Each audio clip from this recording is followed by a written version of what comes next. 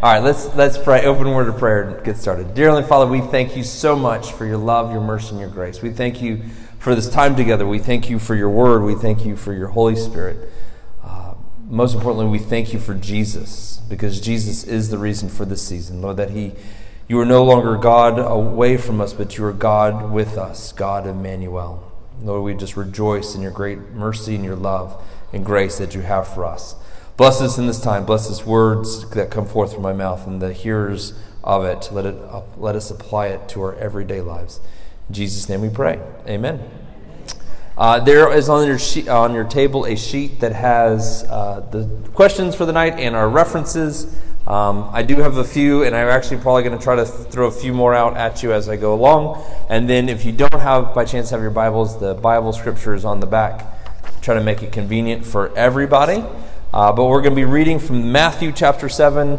And just so you know, I read from the English Standard Version. So if you have a different translation, that's great. But this is what I read from. So Matthew chapter 7, starting in verse 15, it says, "Beware of false prophets, who come in sheep's clothing, but inwardly are ravenous wolves. You will recognize them by their fruits. Are grapes gathered from thorn bushes, or figs from thistles? So every healthy tree bears good fruit, but every diseased tree bears bad fruit. A healthy tree cannot bear bad fruit, nor a diseased tree bear good fruit. Every tree that does not bear good fruit will be cut down and thrown into the fire. Thus you will recognize them by their fruits." Verse 21, "Not everyone who says to me, 'Lord, Lord,' will enter into the kingdom of heaven, but the one who does the will of my Father who is in heaven. On that day many will say to me, 'Lord, Lord, did we not prophesy in your name? Did we not cast out demons in your name?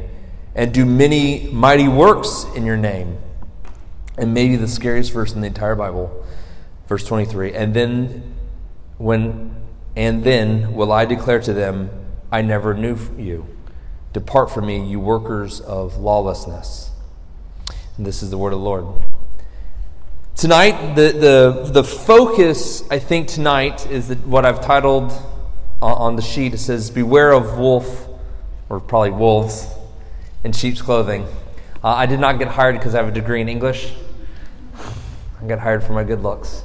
And that's why my mom tells me I have a face for radio.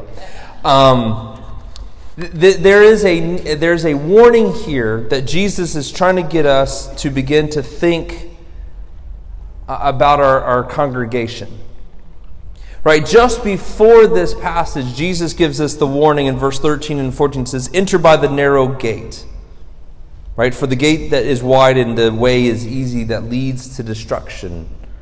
But those who enter by it are many. For the gate is narrow and the way is hard that leads to life, and those who find it are few."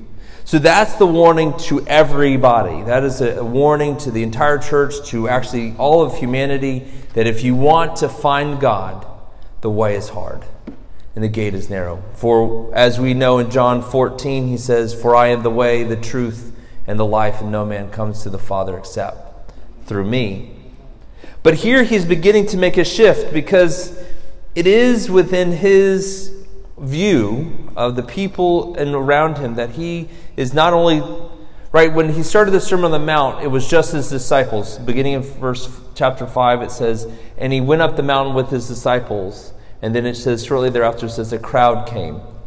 And we knew that every time Jesus started preaching, the Pharisees would show up. And they would always have something to say. So I think, this is Josh's interpretation, is now he's beginning to see the Pharisees and the scribes in the back of the crowd, right? Because he's already described them already. He tells them how nice they dress and how they act, and they want to hear what he's saying, but they don't want to get too close in hopes that maybe they assume that they're one of them. And maybe he even points in that direction. Beware of false prophets. See, prophets have been used by God from the beginning. We see prophets being used in Genesis and Exodus. Moses was considered a prophet. There was many great prophets who went through the kings Oftentimes, life for a prophet was not good. Many prophets lost their lives because they proclaimed to the people of Israel and the kingdom of Judah what the Lord was saying, and the people rejected it and would kill them for it. But very often there would be false prophets that would say, well, no, that's not what the Lord means, or that's not what the Lord says. And so this warning comes out to us. And so the first thought we need is to beware. Beware of false prophets as they are coming to you. And who's the you here? That is us. That is you and me. Because they're going to come in and look like us. They're going to talk like us. They're going to maybe smell a little like us. But deep down inside, in their hearts, they're here to devour. And they're here to divide. And so this is kind of what we need to keep in our minds, that these false prophets, many of them are out for selfish gain. In Philippians chapter 1, I won't turn there, but the reference is there. In Philippians chapter 1, Paul actually calls out these prophets or these false teachers who are in the church who are doing things against him. He actually says that many of them are preaching for selfish gain and ambitions, meaning they're out preaching the gospel for money. They feel that people are going to come hear the good news of God for a price. That they're willing to pay extra so that maybe God's going to bless them if they sow a little money into this ministry or do something extra or give a pledge. I have to be honest, as I was prepping this message, I found it to be very hard not to specifically call out people.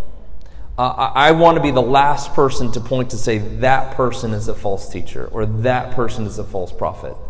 But I do believe that as you hear these words of Jesus and what he is challenging us about, someone's going to come to mind.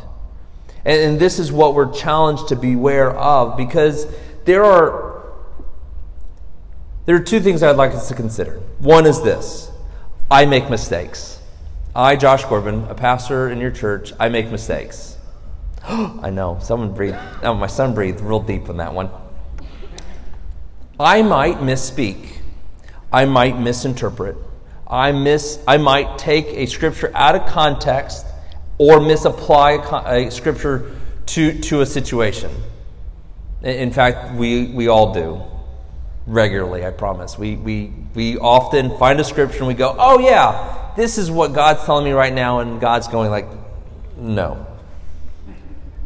However, so if you hear a preacher or a teacher, whether it be here at Grace or somewhere online or maybe at another church, don't be so quick to jump on the heretic train saying, oh, that person's a heretic or a false teacher.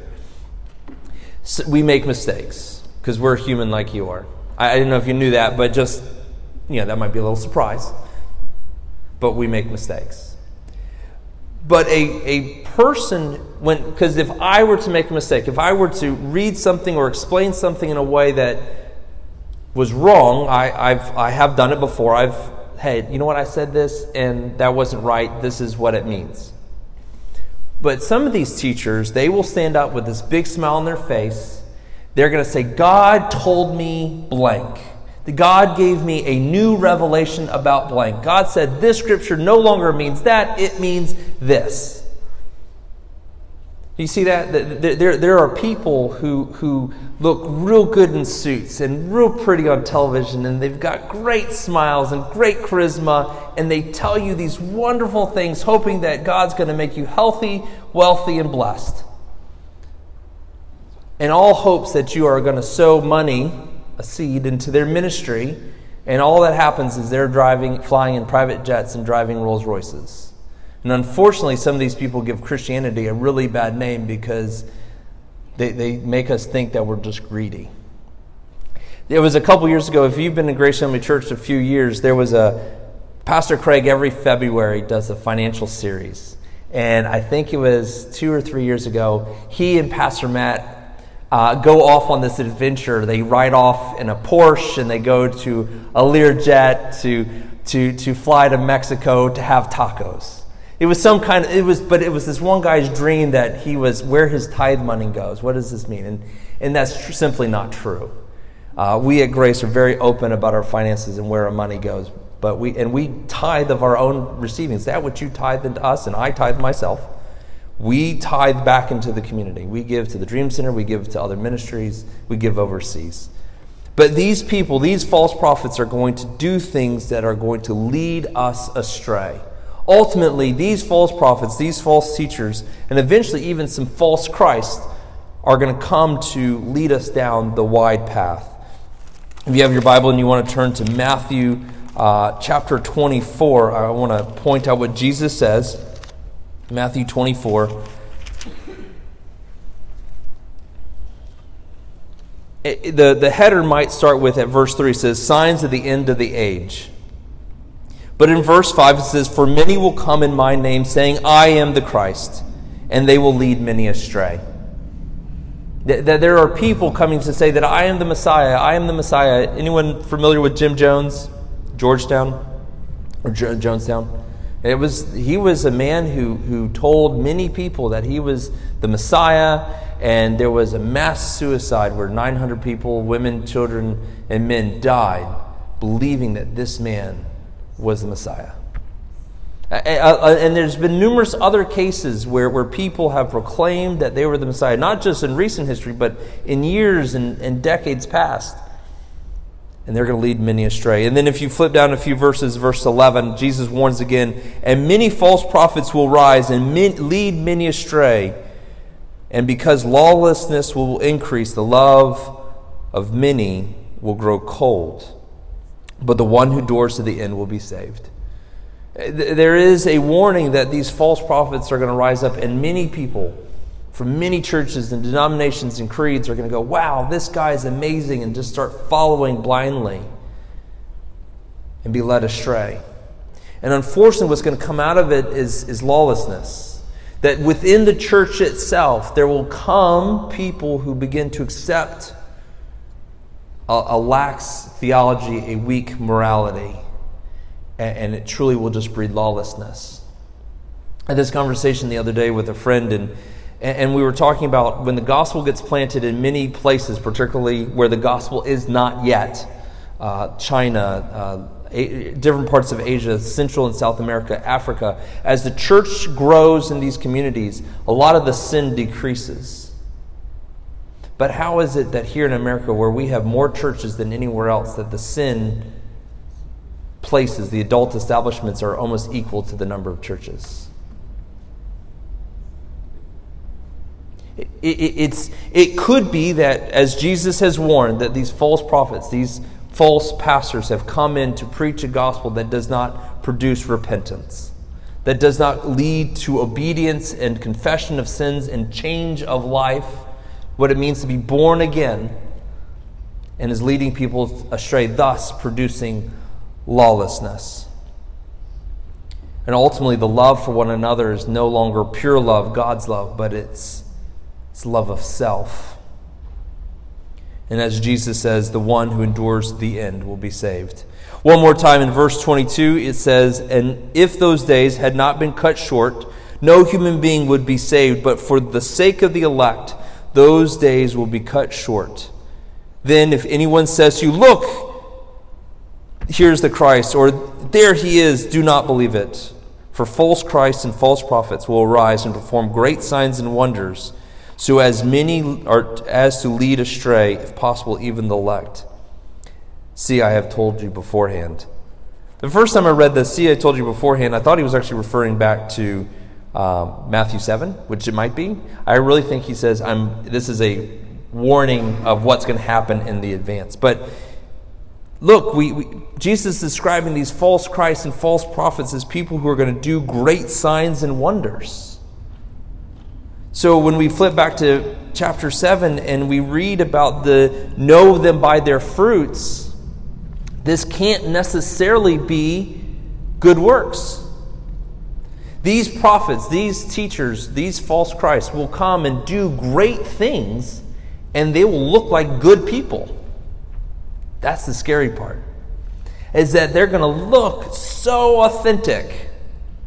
But the reality is that they're really 1 degree or more off. Because as we know that in the Bible tells us that it's from the abundance of the heart the mouth speaks. And I really think it has more to do with where we are rooted. And the word's not there, right? Any farmers in the room? Anyone done agriculture? My son's planted tomato plants. That's about it for my house. Right? We have no green thumbs. We have black thumbs and brown thumbs. We plant things and they die. But if you look at verse 17, so therefore every healthy tree bears good fruit and every diseased tree bears bad fruit. So if we're looking at an orchard of trees, orange trees, so I'm from Florida, we have lots of oranges, and you look at acres upon acres of orange trees. Realistically, a good orange tree from a bad orange tree doesn't look all that different from a distance. But the thing that really makes the difference about the tree on how good its crop is the soil that it's planted in. Does that make sense? So the soil in which a healthy tree is planted in will bear the best fruit.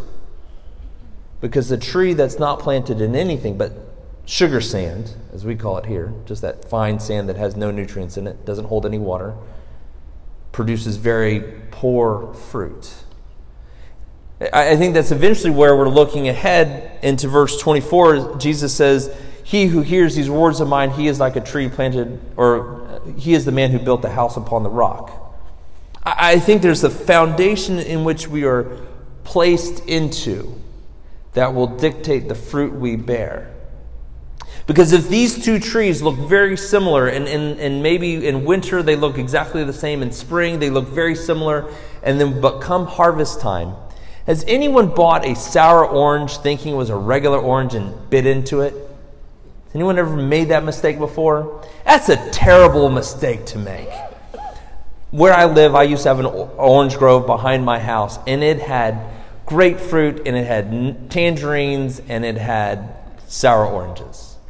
And at about the age of 12, I would hop the fence and run through the orchard and just collect all the fruit. And I'd just get a big shirt full and come home, and I'd just start tearing into citrus. And I eat the grapefruits because I knew what they were. They were nice and big. I eat the tangerines because they were a little small, but there was 2 other oranges. We had these kind of like these navel oranges and then the sour oranges. And to be honest, if you weren't paying attention, they look a lot alike. But you know for sure when you bit into that sour orange that was the most disgusting thing you've ever eaten.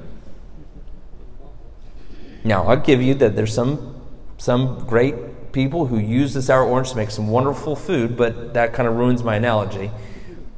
But we know that, but on that surface, you looking at it, it looks good. But when you eat it, it's sour. And I think that's where we begin to have to, then what are we looking at these people? And I think as we look at these false prophets and these false teachers, what we're seeing is what they're saying, what they're doing in public and in private. And maybe more so in private than in public. How are they living their lives? And I'm not against having a nice house or driving a nice car or going on good vacations. I believe we all should rest. I work very hard, you work very hard, so if you can afford to go to Paris and I can afford to Paris and we meet in Paris together, it's not bad that I'm a pastor and you're not. Does that make sense? It's if I save my money to go and you're saving your money to go, that's not bad that we both ended up in Paris. But when the greed and the way we spend our money and the way we're exploiting people for that good, that is the deed in private that comes unknown. The other thing that I think we should see and we listen to is their words. A false gospel, as Paul warns us in the beginning of Galatians chapter 1, you don't have to turn there, but I'll read it real quick. He gives this warning to the church. He says, "I'm astonished that you are so quickly deserting him who called you in the grace of Christ and turning to a different gospel. Not that there is another one, but that there are some who trouble you and want to distort the gospel of Christ. But even if we or an angel from heaven should preach to you a gospel contrary to the one have been preached to you, let him be accursed." There was already beginning. This is like 60 AD. This is 30 years after Christ, and the gospel's already becoming distorted. So how are we 1900 years later any better off? We're not. We just it's the game of telephone, right? If I started a message here and it went around the room, by the time it got back to me, it would probably be completely different. But that's why we hold fast to the Scriptures. But a false gospel will do, I came up with a few things. Number one, it changes God. It changes who God is, or who Christ is, or who the Holy Spirit is. There are two Christian, very loosely, denominations, Jehovah's Witnesses and Mormons, who claim to be Christians, but they deny either divinity of the Holy Spirit or the divinity of Christ. So therefore, they preach a false gospel because they have changed God. Right? So, some of them believe that Jesus is actually an angel, and some of them believe that they were not actually, that Jesus was begotten by, just as we were made, Christ was made. They add something to the gospel. Well, you believe in Jesus plus give money, since that's my running example right now. You believe in Jesus and you have to do these set of rituals. You have to believe in the gospel and you have to do works. Thank you. Right? That becomes a false, because it's not anything but Jesus that saves you. Ephesians chapter 2. You can more than welcome to turn there. This might be my favorite two words in the entire Bible. Ephesians chapter 2, starting in verse 4. It starts with this. My Bible says, but God. See, the verses just before that tells me I am dead in my sins, and I'm a child of wrath. And then verse 4 says, but God, being rich in mercy because of the great love which He has for us, even when we were dead in our trespasses. Do you know what dead people can do? Nothing. Which means your salvation, your life is all because of God. Made us alive together with Christ. By grace you have been saved, and raised up with Him, and seated us with Him in the heavenly places in Christ, so that the coming age He might show the immeasurable riches of His grace and kindness towards us in Christ Jesus. Verse 8, for by grace you have been saved through faith, and this is not of your own doing. It is a gift from God, not a result of works, so that no one may boast. Right? So our salvation in Christ is what Christ has done on the cross in our confession of faith. Period. Now, out of that comes obedience full of faith and love. I don't want to get ahead of myself.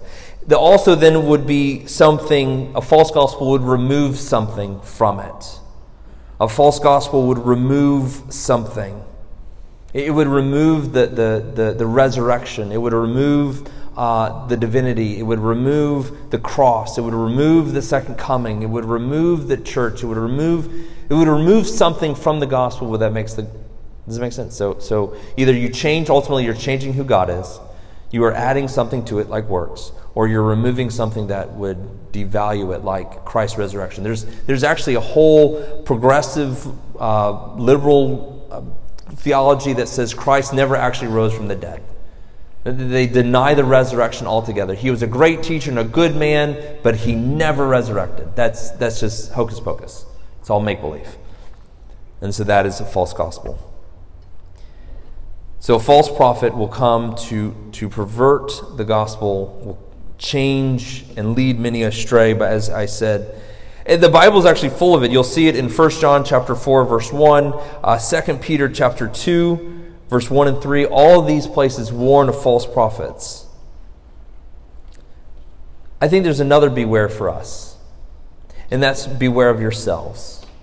I think we need to beware of what we do, what we say, and how we live. I think that it's important that we, as 1 Corinthians 11:28 says, examine yourselves Right, the idea is, Paul's actually talking about communion, and some people are getting sick as they are partaking communion, and he says, you're eating it unfit. You haven't examined yourselves. You haven't looked in and said, God, where am I sinning? Why am I partaking in you? And where I have not confessed. One of my favorite Bible verses, 1 Corinthians 10:31, whatever you do in word or deed, or whatever you eat and drink, do all to the glory of God. This is hard. It's easy for me to say. It's hard for me to do. But here's the challenge. Whatever you're about to do next, do to the glory of God. And if you can't do it to the glory of God, then don't do it. Like I said, it's really easy for me to say, but it's really hard for me to do. It's hard for me to drive down the road without maybe getting angry at the guy that just cut me off. It's hard for me to not begin to covet what someone else has. It's hard for me not to become anxious when something is wrong with my finances. It's hard for me not to begin to lust if I see something inappropriate on television. Right? The temptation's going to come, and for me to say, yeah, I'm going to watch this really gory, nasty, hyper-sensualized movie without to the glory of God. That's why I don't watch a whole lot of television. But do you see it where even whether it changes the music you listen to, the shows you watch, the jokes you tell, the conversations you have, the places you go?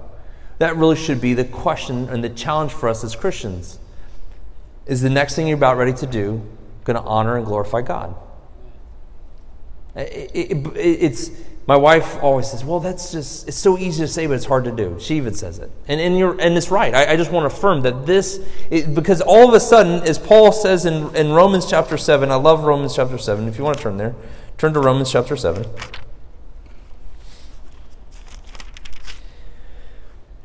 In Romans chapter 7, Paul is getting into this great dialogue of the sin nature. And if you look... Verse 18 says, "For I know that nothing good dwells in me, that is my flesh." This is Paul, the greatest writer in the New Testament, the world's largest evangelist at that time, maybe ever, the true catalyst through the Holy Spirit of the church to the known world and beyond. He says, there's nothing good in me. He's saying this about himself, that there's nothing good that dwells within me. For I have desired to do what's right, but I have not the ability to carry it out. Right? And in the verse 21, he says, verse 19, he says, "For I do not do the good I want, but the evil I do not want is what I keep doing. For if I do what I want, this English is so hard. If I do what I do not want, it is no longer I who do it, but the sin that dwells within me.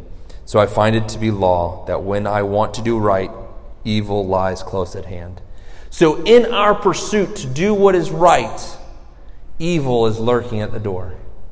It's actually, I find it most interesting that the times that I feel like I'm the closest to God, as soon as I make that turn, evil smacks me in the face. Am I the only one? Am I the only one? Oh, no. Okay, good. I'm not alone.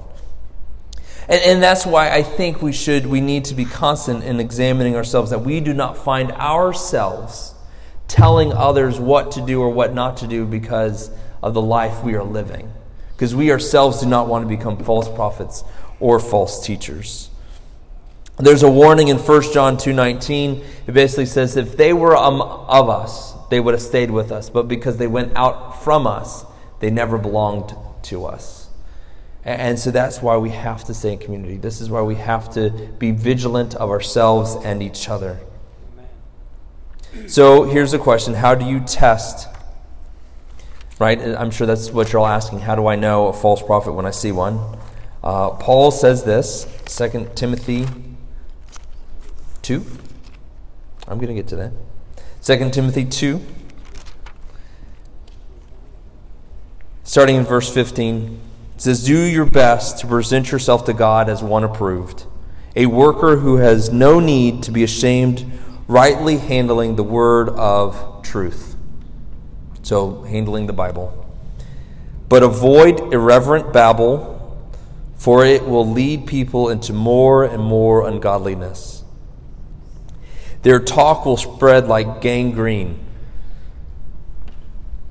And if any of you are in the medical profession, you know that gangrene is not a good thing. Actually, the word here is very similar to what we use for the word cavity.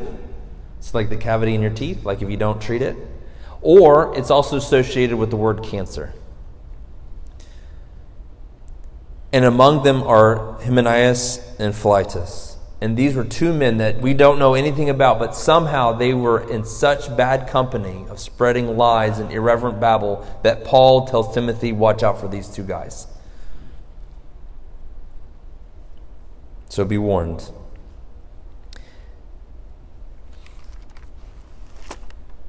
Cooking through time. I knew this was a big topic. So lastly, it is this. It is that they come to... We know them by their fruits. We know them about their words, their deeds, in public and in private, and we watch. And we are vigilant. We read our Bibles. We pray. We ask questions. I would love it if actually all took my notes after today and went home and said, is Josh telling the truth? And if I'm not, send me an email saying you messed up on this. Because I want to continue to learn myself. But each of you are responsible for what you receive. So even on Sunday, I love Pastor Matt and Pastor Craig, and I believe in them. But we should always be ready to go, is that true? Not because we want to label them a heretic or anything like that. Not because we want to ridicule them, but because we are responsible for ourselves. 1 Corinthians 16:13.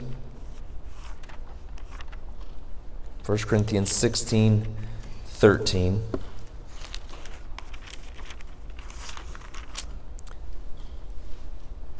It says, be watchful. Not the same word of beware, but very similar in meaning. Be on guard. Be looking out. Be aware. Don't just take it as it is.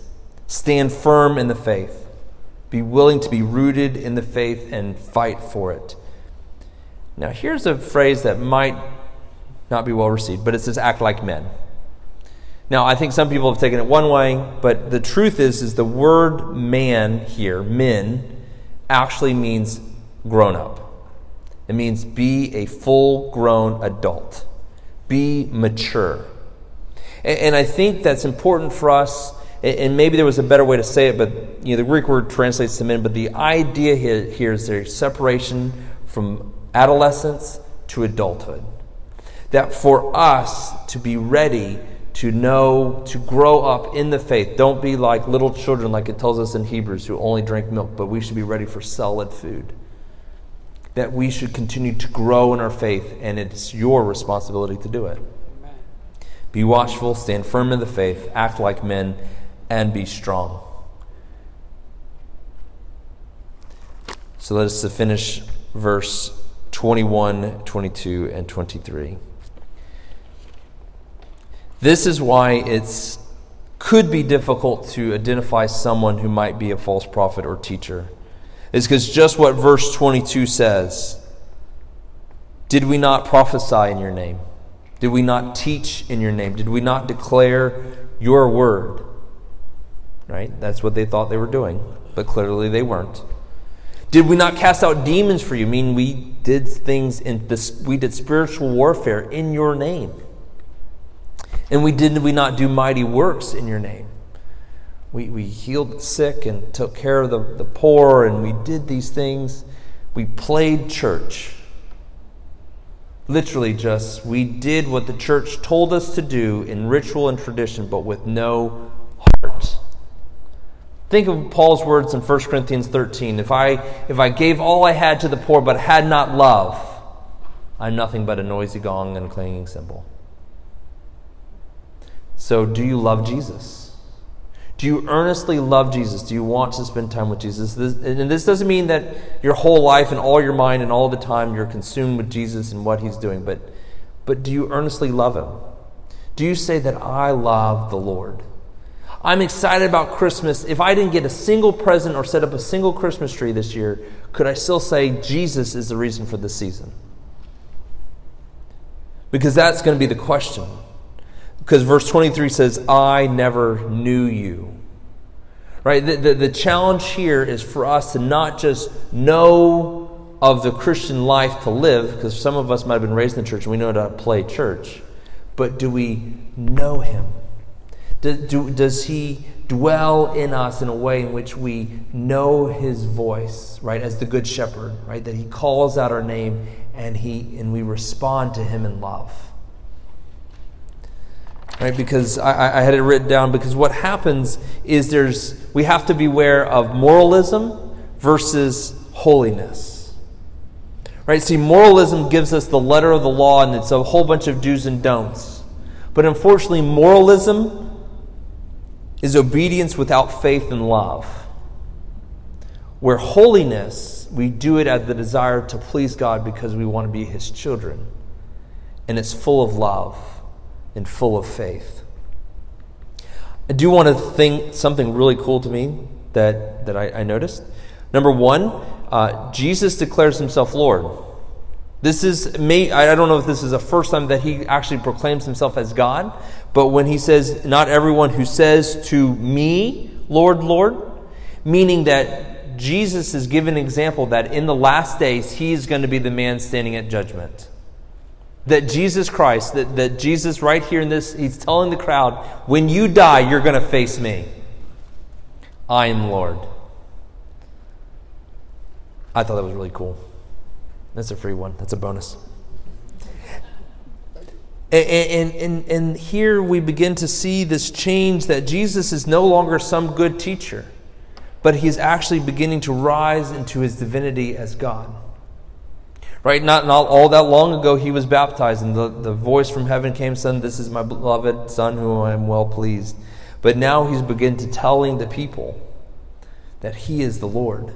That he is the one who's going to stand in judgment, right? Because that's what verse 21, 22, and 23, right? I will declare to them, the only one who can do that is God. Therefore, he's declaring himself as God, saying, I never knew you. Depart from me. He is the one who's going to send people into eternal condemnation.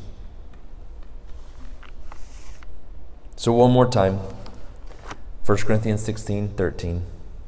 Be watchful, stand firm in the faith, act like men, and be strong. I need you, I yearn for you all to know the scriptures and to search them and to know them. Because there's many people today that are going to lead them astray. And as Paul talks about in 2 Timothy chapter 4, 3 and 5, he talks about in the last days, people steer away from true teachings but want words that tickle the ear. And it's very easy to hear things that are pleasing and uplifting and kumbaya and feel good and yay, everything's going to be perfect if you just believe. You know, when I wish upon that star, right? That kind of thing. But it's not. It's not. It's hard. It's very hard. Marriages are hard. Death is hard. Disease is hard. We're going to face hard things. Does God still love you? Yes. Is he still good? Absolutely. But in those hard things, we have to rely on the love of God. Because the world's going to tell you, if you just pray and you just believe and you just declare it, it's got to be good. But what happens when it's not good? What happens when what you're praying doesn't come true? Does God exist? Maybe not. He didn't answer my prayers. Does God love me? Probably not. He didn't answer my prayers. Am I even saved? Probably not, because he didn't answer my prayers. That's where your theology goes. As opposed to say, regardless of what comes, right? I'm getting ahead of myself, but being that house on the rock. Because the winds are going to come and the winds are going to blow. Are you going to stand firm in the faith?